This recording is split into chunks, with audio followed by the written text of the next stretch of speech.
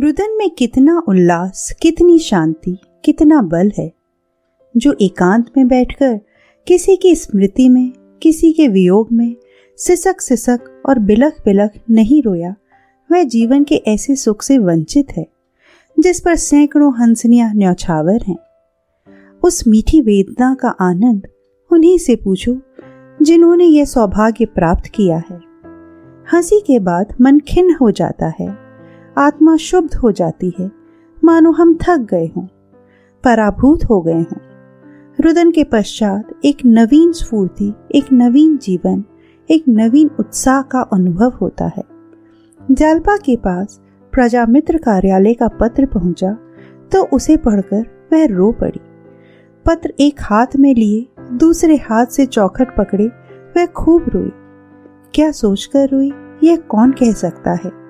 कदाचित अपने उपाय की इस आशातीत सफलता ने उसकी आत्मा को विहल कर दिया, आनंद की उस गहराई पर पहुंचा दिया जहां पानी है, या उस ऊंचाई पर जहां उष्णता हिम बन जाती है। आज 6 महीने के बाद यह सुख संवाद मिला। इतने दिनों वह छलमयी आशा और कठोर दुराशा का खिलौना बनी रही। आह, कितनी बार उसके मन में तरंग उठी कि इस जीवन का क्यों ना अंत कर दूं। कहीं मैंने सचमुच प्राण त्याग दिए होते तो उनके दर्शन भी ना पाती। पर उनका हिया कितना कठोर है। 6 महीने से वहां बैठे हैं, एक पत्र भी नहीं लिखा, खबर तक नहीं ली।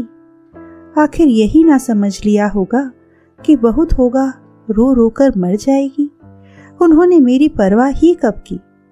10-20 रुपए तो आदमी यार दोस्तों पर भी खर्च कर देता है। वह प्रेम नहीं है। प्रेम हृदय की वस्तु है, रुपए की नहीं।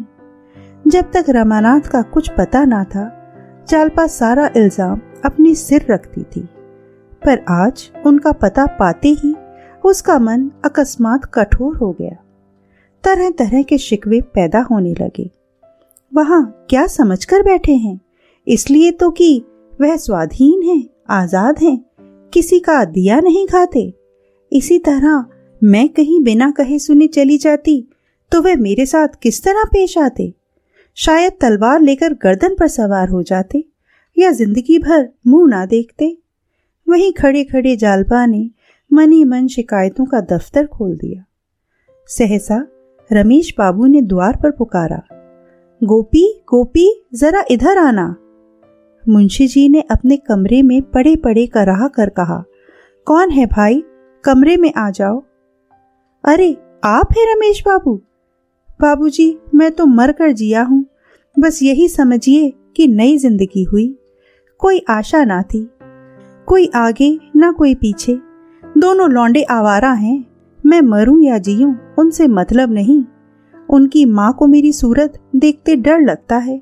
बस बेचारी बहू ने मेरी जान बचाई। वह ना होती तो अब तक चल बसा होता।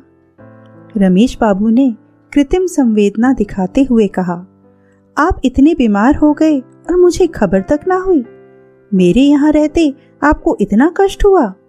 बहू ने भी मुझे एक पुरजाना लिख दिया, छुट्टी लेनी पड़ी होगी। मुंशी, छुट्टी के लिए दरखास्त तो भेज दी थी, मगर साहब मैंने डॉक्टरी सर्टिफिकेट नहीं भेजी। 16 रुपए किसके घर से लाता? एक दिन सिविल सर्जन के पास गया, मगर उन्होंने चिट्ठी लिखने से इनकार किया। आप तो जानते हैं वह बिना फीस लिए बात नहीं करते। मैं चला आया और दरखास्त भेज दी। मालूम नहीं मंजूर हुई या नहीं। यह तो डॉक्टरों का हाल है। देख रहे हैं कि आदमी मर रहा है, पर बिना भेंट लिए कदम न उठावेंगे। रमेश बाबू ने चिंतित होकर कहा, यह तो आपने बुरी खबर सुनाई, मगर आपकी छुट्टी नामंजूर हुई तो क्या होगा? मुंशी जी ने माथा ठोक कर कहा, होगा क्या, घर बैठ रहूंगा। साहब पूछेंगे तो साफ कह दूंगा मैं सर्जन के पास गया था, उसने छुट्टी नहीं दी। आखिर इन्हें क्यों सरकार ने नौकर रखा है? महज कुर्सी की शोभा बढ़ाने के लिए? मुझे डिसमिस हो जाना मंजूर है, पर सर्टिफिकेट ना दूंगा। लौंडे गायब हैं, आपके लिए पान तक लाने वाला कोई नहीं है, क्या करूं? रमेश ने मुस्कुरा कर कहा, मेरे लिए आप तरहद्दुद ना करें। मैं आज पान खाने नहीं, भरपेट मिठाई खाने आया हूँ। जालपा को पुकार कर, बहू जी तुम्हारे लिए खुशखबरी लाया हूँ, मिठाई मंगवा लो। जालपा ने पान की तश्तरी उनके सामने रखकर कहा, पहले वह खबर सुनाइए, शायद आप जिस खबर को नई समझ रहे हो वह पुरानी हो गई हो। रमेश, जी कहीं हो ना, रमानाथ का पता चल गया, कलकत्ते में है। जालपा, मुझे पहले ही मालूम हो चुका है। मुंशी जी झपटकर उठ बैठे, उनका ज्वर मानो भागकर उत्सुकता की आड़ में जा छिपा। रमेश का हाथ पकड़कर बोले, मालूम हो गया कलकत्ते में है, कोई खत आया था? रमेश, खत नहीं था, एक पुलिस इंक्वायरी थी, मैंने कह दिया उन पर किसी तरह का इल्जाम नहीं है। तुम्हें कैसे मालूम हुआ बहू जी? जालपा ने अपनी स्कीम बयान की, प्रजामित्र कार्यालय का पत्र भी दिखाया। पत्र के साथ रुपयों की एक रसीद थी जिस पर रमानाथ का हस्ताक्षर था।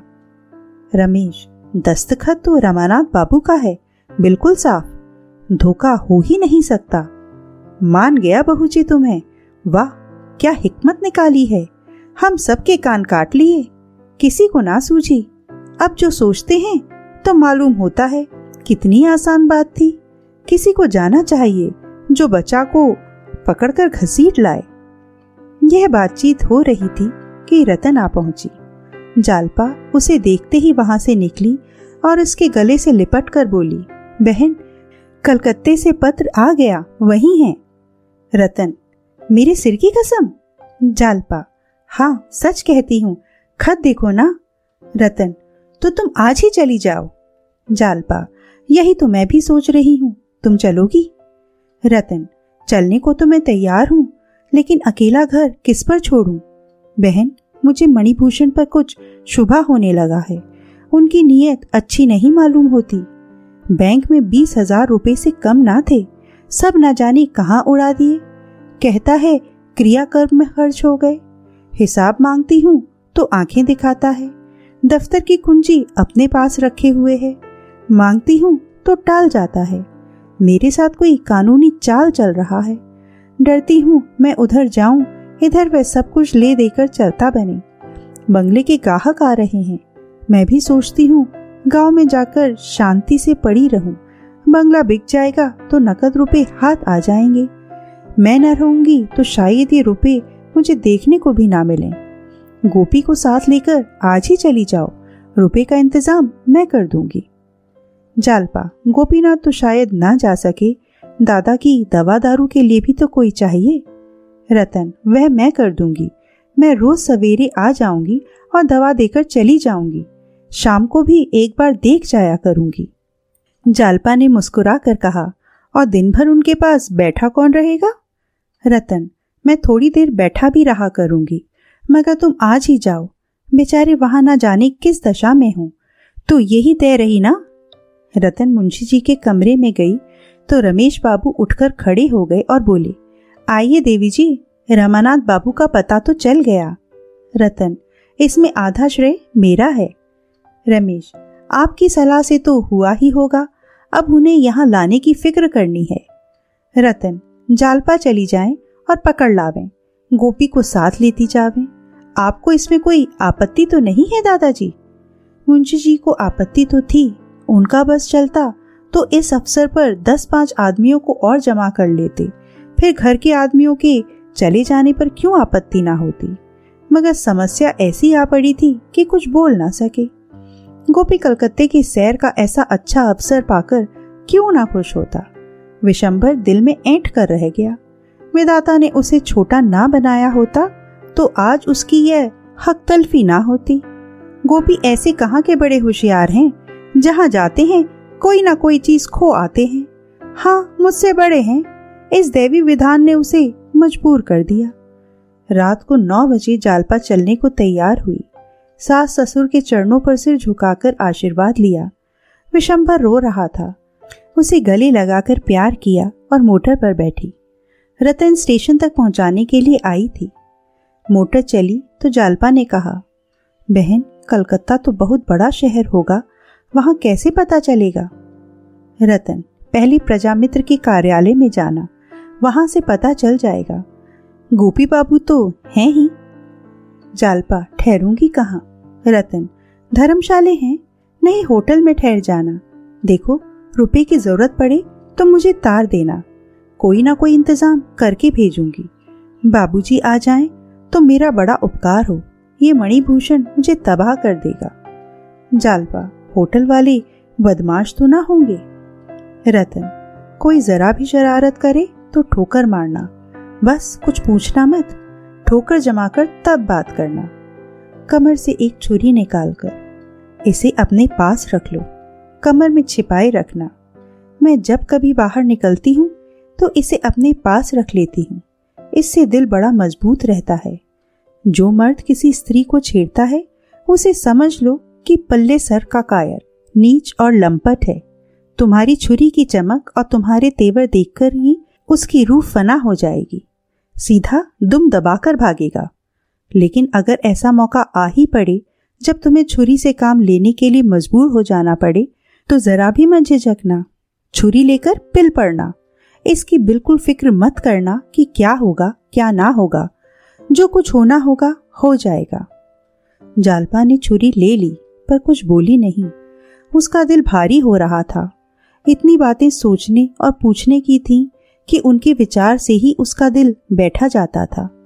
स्टेशन आ गया, कुलियों ने असबाब उतारा, गोपी टिकट लाया। जालपा पत्थर की मूर्ति की भांति प्लेटफॉर्म पर खड़ी रही, मानो चेतना शून्य हो गई हो। किसी बड़ी परीक्षा के पहले हम मौन हो जाते हैं, हमारी सारी शक्तियां उस संग्राम की तैयारी में लग जाती हैं। रतन ने गोपी से कहा, होशियार रहना। गोपी इधर कई महीनों से कसरत करता था, चलता तो मुड्डे और छाती को देखा करता। देखने वालों को तो वह ज्यों का त्यों मालूम होता है, पर अपनी नजर में वह कुछ और हो गया था। शायद उसे आश्चर्य होता था कि उसे आते देखकर क्यों लोग रास्ते से नहीं हट जाते, क्यों उसके डील डॉल से भयभीत नहीं हो जाते। अकड़ कर बोला, किसी ने जरा भी ची चपड़ की तो हड्डी तोड़ दूंगा। रतन मुस्कुराई, यह तो मुझे मालूम है, सो मत जाना। गोपी, पलक तक तो झपकेगी नहीं, मजाल है नींद आ जाए। गाड़ी आ गई। गोपी ने एक डब्बे में घुसकर कब्जा जमाया। जालपा की आंखों में आंसू भरे हुए थे। बोली, बहन आशीर्वाद दो कि उन्हें लेकर कुशल से लौट आऊं। इस समय उसका दुर्बल मन कोई आश्रय, कोई सहारा, कोई बल ढूंढ रहा था, और आशीर्वाद और प्रार्थना के सिवा वह बल उसे और कौन प्रदान करता। यही बल और शांति का वह अक्षय भंडार है जो किसी को निराश नहीं करता, जो सबकी बाह पकड़ता है, सबका बेड़ा पार लगाता है। इंजन ने सीटी दी, दोनों सहेलियां गले मिली। जालपा गाड़ी में जा बैठी। रतन ने कहा, जाते ही खत भेजना। जालपा ने सिर हिलाया, अगर मेरी जरूरत मालूम हो तो तुरंत लिखना, मैं सब कुछ छोड़कर चली आऊंगी। जालपा ने सिर हिला दिया, रास्ते में रोना मत। जालपा हंस पड़ी। गाड़ी चल दी।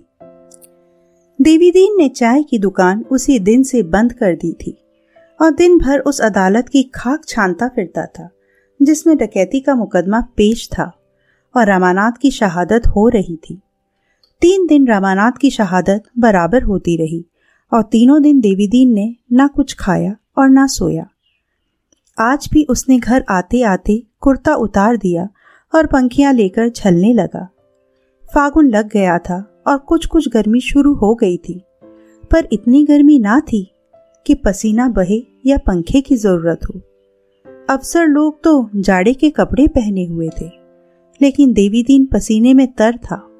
उसका चेहरा, जिस पर निष्कपट बुढ़ापा हंसता रहता था, खिसियाया हुआ था, मानो बेगार से लौटा हो। जग्गू ने लोटे में पानी लाकर रख दिया और बोली, चिलम रख दूं?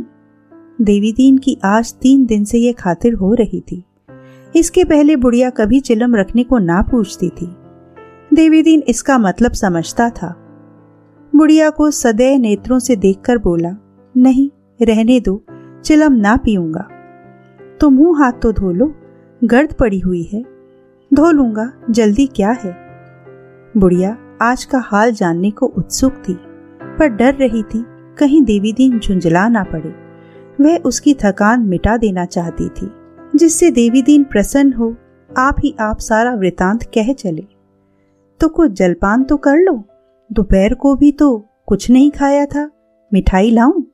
लाओ, पंखी मुझे दे दो। देवीदीन ने पंखियां दे दी। बुढ़िया झलने लगी। 2-3 मिनट तक आंखें बंद करके बैठे रहने के बाद देवीदीन ने कहा, आज भैया की गवाही खत्म हो गई। बुढ़िया का हाथ रुक गया। बोली, तो कल से वह घर आ जाएंगे? देवी, अभी नहीं छुट्टी मिली जाती, यही बयान दीवानी में देना पड़ेगा। और अब वह यहाँ आने ही क्यों लगे?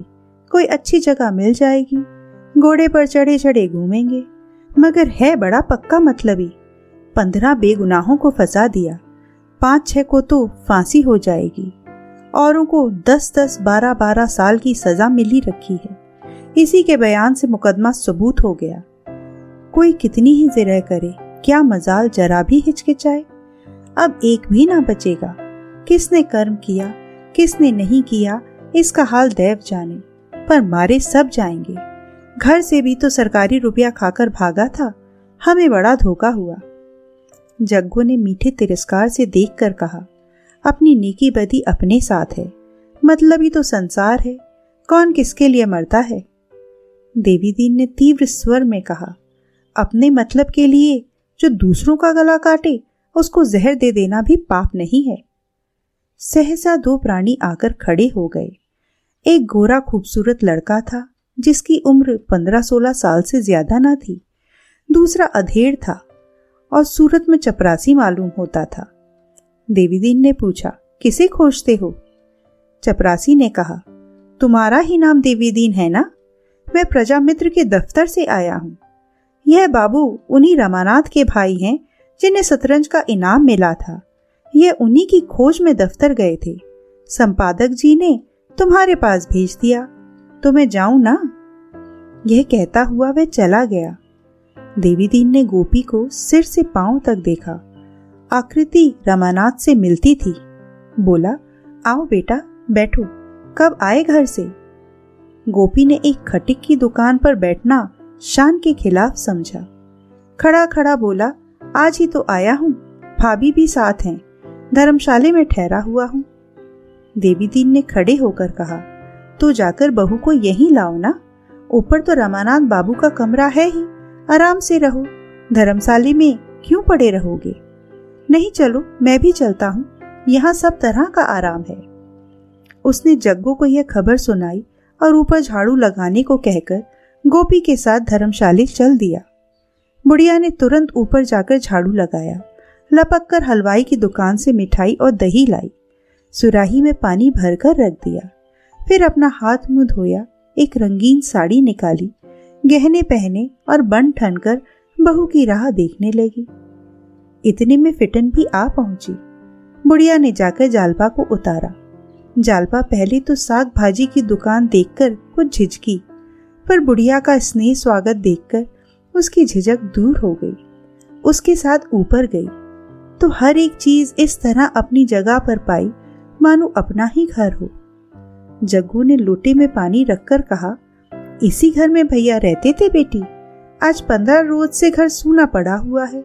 मुंह हाथ धोकर दही चीनी खा लो ना बेटी, भैया का हाल तो अभी तुम्हें ना मालूम हुआ होगा।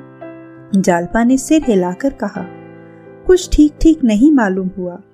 वह जो पत्र छपता है वहां मालूम हुआ था कि पुलिस ने गिरफ्तार कर लिया है। देवीदीन भी ऊपर आ गया था। बोला, गिरफ्तार तो किया था, पर अब तो वह एक मुकदमे में सरकारी गवाह हो गए हैं। प्रयागराज में अब उन पर कोई मुकदमा ना चलेगा और शायद नौकरी चाकरी भी मिल जाए। जालपा ने गर्व से कहा, क्या इसी डर से वह सरकारी गवाह हो गए हैं? वहां तो उन पर कोई मामला ही नहीं है, मुकदमा क्यों चलेगा? देवीदीन ने डरते डरते कहा, कुछ रुपए पैसे का मामला था ना? जालपा ने मानो आहत होकर कहा, वह कोई बात ना थी। जो ही हम लोगों को मालूम हुआ कि कुछ सरकारी रकम इनसे खर्च हो गई है, उसी वक्त पहुंचा दी। यह व्यर्थ घबराकर चले आए और फिर ऐसी चुप्पी साधी कि अपनी खबर तक ना दी। देवीदीन का चेहरा जगमगा उठा। मानो किसी व्यथा से आराम मिल गया हो। बोला, तो ये हम लोगों को क्या मालूम, बार बार समझाया कि घर खत पत्तर भेज दो, घबराते होंगे, पर मारे शर्म के लिखते ही ना थे। इसी धोखे में पड़े रहे कि प्रयागराज में मुकदमा चला गया होगा। जानते तो सरकारी गवाह क्यों बनते। सरकारी गवाह का आशय जालपा से छिपा ना था। समाज में उनकी जो निंदा और अपकीर्ति होती है, यह भी उससे छिपी ना थी। सरकारी गवाह क्यों बनाए जाते हैं, किस तरह उन्हें प्रलोभन दिया जाता है, किस भांति वे पुलिस के पुतले बनकर अपने ही मित्रों का गला घोंटते हैं, यह उसे मालूम था। मगर कोई आदमी अपने बुरे आचरण पर लज्जित होकर सत्य का उद्घाटन करे, छल और कपट का आवरण हटा दे, तो वह सज्जन है। उसके साहस की जितनी प्रशंसा की जाए कम है। मगर शर्त यही है कि वह अपनी गोष्ठी के साथ किए का फल भोगने को तैयार रहे। हंसता खेलता फांसी पर चढ़ जाए तो वह सच्चा वीर है। लेकिन अपनी प्राणों की रक्षा के लिए स्वार्थ के नीच विचार से, दंड की कठोरता से भयभीत होकर अपने साथियों से दगा करे, आस्तीन का सांप बन जाए, तो वह कायर है, पतित है, बेहया है। विश्वासघात डाकुओं और समाज के शत्रुओं में भी उतना ही है जितना किसी अन्य क्षेत्र में। ऐसे प्राणी को समाज कभी क्षमा नहीं करता, कभी नहीं। जालपा इसे खूब समझती थी। यहाँ तो समस्या और भी जटिल हो गई थी। रमानाथ ने दंड के भय से अपने किए हुए पापों का पर्दा नहीं खोला था। उसमें कम से कम सच्चाई तो होती। निंद होने पर भी आंशिक सच्चाई का एक गुण तो होता। यहाँ तो उन पापों का पर्दा खोला गया था जिनकी हवा तक उसे ना लगी थी। जालपा को सहसा इसका विश्वास न आया। अवश्य कोई न कोई बात और हुई होगी जिसने रमानाथ को सरकारी गवाह बनने पर मजबूर कर दिया होगा। सकुचाती हुई बोली, क्या यहाँ भी कोई बात हो गई थी? देवीदीन उसकी मनोव्यथा का अनुभव करता हुआ बोला, कोई बात नहीं। यहाँ वे मेरे साथ ही प्रयागराज से आए थे। जब से आए यहाँ से कहीं गए नहीं, बाहर निकलते ही ना थे। बस एक दिन निकले और उसी दिन पुलिस ने पकड़ लिया। एक सिपाही को आते देखकर डरे कि मुझी को पकड़ने आ रहा है, भाग खड़े हुए। उस सिपाही को खटका हुआ, उसने सुबह में गिरफ्तार कर लिया। मैं भी उनके पीछे थाने में पहुंचा। दरोगा पहले तो रुश्वत मांगते थे, मगर जब मैं घर से रुपए लेकर गया तो वहां और ही गुल खिल चुका था। अफसरों में न जानी क्या बातचीत हुई, उन्हें सरकारी गवाह बना लिया। मुझसे तो भैया ने यही कहा कि इस मामले में बिल्कुल झूठ ना बोलना पड़ेगा। पुलिस का मुकदमा सच्चा है, सच्ची बात कह देने में क्या हरज है। मैं चुप हो रहा, क्या करता। जग्गू ना जाने सबों ने कौन बूटी सुंघा दी। भैया तो ऐसे ना थे, दिन भर अम्मा अम्मा करते रहते थे। दुकान पर सभी तरह के लोग आते हैं, मर्द भी औरत भी। क्या मजाल कि किसी की ओर आंख उठाकर देखा हो। देवी, कोई बुराई ना थी, मैंने तो ऐसा लड़का ही नहीं देखा। उसी धोखे में आ गए। जालपा ने 1 मिनट सोचने के बाद कहा, क्या उनका बयान हो गया? हाँ, 3 दिन बराबर होता रहा, आज खत्म हो गया। जालपा ने उद्विग्न होकर कहा, तो अब कुछ नहीं हो सकता? मैं उनसे मिल सकती हूँ? देवीदीन जालपा के इस प्रश्न पर मुस्कुरा पड़ा। बोला, हाँ और क्या, जिसमें जाकर भंडाफोड़ कर दो, सारा खेल बिगाड़ दो। पुलिस ऐसी गधी नहीं है, आजकल कोई भी उनसे नहीं मिलने पाता, कड़ा पहरा रहता है। इस प्रश्न पर इस समय और कोई बातचीत ना हो सकती थी। इस गुत्थी को सुलझाना आसान ना था। जालपा ने गोपी को बुलाया। वह छज्जे पर खड़ा सड़क का तमाशा देख रहा था। ऐसा शर्मा रहा था मानो ससुराल आया हो। धीरे धीरे आकर खड़ा हो गया। जालपा ने कहा, मुंह हाथ धोकर कुछ खा तो लो, दही तो तुम्हें बहुत अच्छा लगता है। गोपी लजाकर फिर बाहर चला गया। देवीदीन ने मुस्कुरा कर कहा, हमारे सामने ना खाएंगे, हम दोनों चले जाते हैं। तुम्हें जिस चीज की जरूरत हो हमसे कह देना बहू जी, तुम्हारा ही घर है। भैया को तो हम अपना ही समझते थे, और हमारे कौन बैठा हुआ है। जग्गू ने गर्व से कहा, वह तो मेरे हाथ का बनाया खाना खा लेते थे, गरुड़ तो छू नहीं गया था। जालपा ने मुस्कुरा कर कहा, अब तुम्हें भोजन ना बनाना पड़ेगा माँ जी, मैं बना दिया करूंगी। जग्गू ने आपत्ति की, हमारी बिरादरी में दूसरों के हाथ का खाना मना है बहू, अब 4 दिन के लिए बिरादरी में नक्कू क्या बनूं? जालपा, हमारी बिरादरी में भी तो दूसरों का खाना मना है। जग्गू, तुम्हें यहाँ कौन देखने आता है? फिर पढ़े लिखे आदमी इन बातों का विचार भी तो नहीं करते। हमारी बिरादरी तो मूर्ख लोगों की है। जालपा, यह तो अच्छा नहीं लगता कि तुम बनाओ और मैं खाऊं। जिसे बहू बनाया उसके हाथ का खाना पड़ेगा। नहीं खाना था तो बहू क्यों बनाया? देवीदीन ने जग्गू की ओर प्रशंसा सूचक नेत्रों से देखकर कहा, बहू ने बात तो पति की कह दी, इसका जवाब सोच कर देना। अभी चलो, इन लोगों को जरा आराम करने दो। दोनों नीचे चले गए तो गोपी ने आकर कहा, भैया इसी खटिक के यहाँ रहते थे क्या? खटिक ही तो मालूम होते हैं। जालपा ने फटकार कर कहा, खटिक हो या चमार हो, लेकिन हमसे और तुमसे 100 गुने अच्छे हैं। एक परदेशी आदमी को 6 महीने तक अपने घर में ठहराया, खिलाया पिलाया। हम में है इतनी हिम्मत? यहाँ तो कोई मेहमान आ जाता है तो वह भी भारी हो जाता है। अगर यह नीच है तो हम इनसे कहीं नीचे हैं। गोपी मुंह हाथ धो चुका था, मिठाई खाता हुआ बोला, किसी को ठहरा लेने से कोई ऊंचा नहीं हो जाता।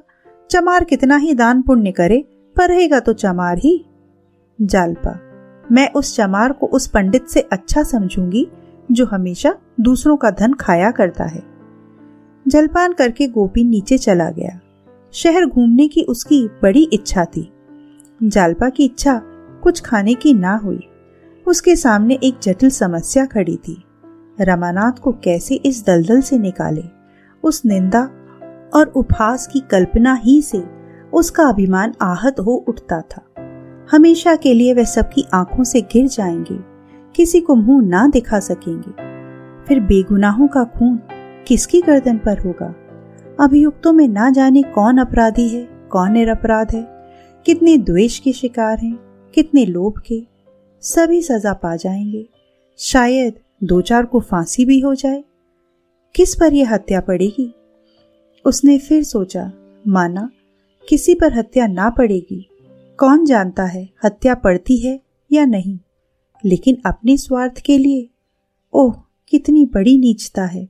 यह कैसे इस बात पर राजी हुए?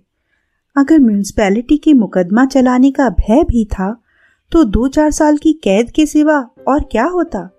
उससे बचने के लिए इतनी घोर नीचता पर उतर आए। अब अगर मालूम भी हो जाए कि म्यूनिसिपैलिटी कुछ नहीं कर सकती तो अब हो ही क्या सकता है? इनकी शहादत तो हो ही गई। सहसा एक बात किसी भारी कील की तरह उसके हृदय में चुभ गई। क्यों ना ये अपना बयान बदल दें? उन्हें मालूम हो जाए कि म्यूनिसिपैलिटी उनका कुछ नहीं कर सकती तो शायद वे खुद ही अपना बयान बदल दें। यह बात उन्हें कैसे बताई जाए? किसी तरह संभव है? वह अधीर होकर नीचे उतर आई और देवीदीन को इशारे से बुलाकर बोली, क्यों दादा, उनके पास कोई खत भी नहीं पहुंच सकता? पहरेदारों को 10-5 रुपए देने से तो शायद खत पहुंच जाए। देवीदीन ने गर्दन हिलाकर कहा, मुश्किल है। पहरे पर बड़े जंचे हुए आदमी रखे गए हैं। मैं 2 बार आया गया था, सब उन्हें फाटक के सामने खड़ा भी ना होने दिया। उस बंगले के आसपास क्या है? एक और तो दूसरा बंगला है, एक और एक कलमी आम का बाग है और सामने सड़क है। वे शाम को घूमने घामने तो निकलते ही होंगे। हाँ, बाहर कुर्सी डालकर बैठते हैं। पुलिस के 2-1 अफसर भी साथ रहते हैं। अगर कोई उस बाग में छिपकर बैठे तो कैसा हो? जब उन्हें अकेले देखे खत फेंक दे, वे जरूर उठा लेंगे। देवीदीन ने चकित होकर कहा, हाँ हो तो सकता है, लेकिन अकेले मिले तब तो। जरा और अंधेरा हुआ तो जालपा ने देवीदीन को साथ लिया और रमानाथ का बंगला देखने चली। एक पत्र लिखकर जेब में रख लिया। बार बार देवीदीन से पूछती, अब कितनी दूर है? अच्छा, अभी इतनी दूर और? वहां हाथे में रोशनी तो होगी ही। उसके दिल में लहरें सी उठने लगी। रमानाथ अकेले टहलते हुए मिल जाए तो क्या पूछना, रुमाल में बांधकर खत को उनके सामने फेंक दूं, उनकी सूरत बदल गई होगी। सहसा उसे शंका हो गई, कहीं वह पत्र पढ़कर भी अपना बयान ना बदलें, तब क्या होगा। कौन जाने अब मेरी याद भी उन्हें है या नहीं। कहीं मुझे देखकर वह मुंह फेर ले तो। इस शंका से वह सहम उठी। देवीदीन से बोली, क्यों दादा, वह कभी घर की चर्चा करते थे? देवीदीन ने सिर हिलाकर कहा, कभी नहीं, मुझसे तो कभी नहीं की। उदास बहुत रखते थे। इन शब्दों ने जालपा की शंका को और भी सजीव कर दिया। शहर की घनी बस्ती से ये लोग दूर निकल आए थे। चारों ओर सन्नाटा था। दिन भर वेग से चलने के बाद इस समय पवन भी विश्राम कर रहा था। सड़क के किनारे के वृक्ष और मैदान चंद्रमा के मंद प्रकाश में हतोत्साह निर्जीव से मालूम होते थे। जालपा को ऐसा आभास होने लगा कि उसके प्रयास का कोई फल नहीं है, उसकी यात्रा का कोई लक्ष्य नहीं है। इस अनंत मार्ग में उसकी दशा उस अनाथ की सी है जो मुट्ठी भर अन्न के लिए द्वार द्वार फिरता हो। वह जानता है अगले द्वार पर उसे अन्न ना मिलेगा, गालियां ही मिलेंगी, फिर भी वह हाथ फैलाता है, बढ़ती मानता है। उसे आशा का अवलंब नहीं, निराशा ही का अवलंब है। एकाएक सड़क की दाहिनी तरफ बिजली का प्रकाश दिखाई दिया। देवीदीन ने एक बंगले की ओर उंगली उठाकर कहा, यही उनका बंगला है। जालपा ने डरते डरते उधर देखा, मगर बिल्कुल सन्नाटा छाया हुआ था। कोई आदमी ना था। फाटक पर ताला पड़ा हुआ था। जालपा बोली, यहाँ तो कोई नहीं है। देवीदीन ने फाटक के अंदर झांककर कहा, हाँ, शायद ये बंगला छोड़ दिया। कहीं घूमने गए होंगे। घूमने जाते तो द्वार पर पहरा होता, यह बंगला छोड़ दिया तो लौट चलें। नहीं, जरा पता तो लगाना चाहिए, गए कहाँ। बंगले की दाहिनी तरफ आमों के बाग में प्रकाश दिखाई दिया। शायद खटिक बाग की रखवाली कर रहा था। देवीदीन ने बाग में आकर पुकारा, कौन है यहाँ, किसने यह बाग लिया है? एक आदमी आमों के झुरमुट से निकलकर आया। देवीदीन ने उसे पहचान कर कहा, अरे तुम हो जंगली, तुमने ये बाग लिया है? जंगली ठिकना सा गठीला आदमी था। बोला, हाँ दादा, ले लिया, पर कुछ है नहीं, दंड ही भरना पड़ेगा। तुम यहाँ कैसे आ गए? कुछ नहीं, यूं ही चला आया था। इस बंगले वाले आदमी क्या हुए? जंगली ने इधर उधर देखकर कनबत्तियों में कहा, इसमें वह मुखबिर ठहरा हुआ था, आज सब चले गए। सुनते हैं 15-20 दिन में आएंगे, जब फिर हाईकोर्ट में मुकदमा पेश होगा। पढ़े लिखे आदमी भी ऐसे दगाबाज होते हैं दादा, सरासर झूठी गवाही दी, ना जाने इसके बाल बच्चे हैं या नहीं, भगवान को भी नहीं डरा। जालपा वहीं खड़ी थी। देवीदीन ने जंगली को और जहर उगलने का अवसर ना दिया। बोला, तो 15-20 दिन में आएंगे, खूब मालूम है। जंगली, हाँ, वही पहरे वाले कह रहे थे। कुछ मालूम हुआ, कहाँ गए हैं?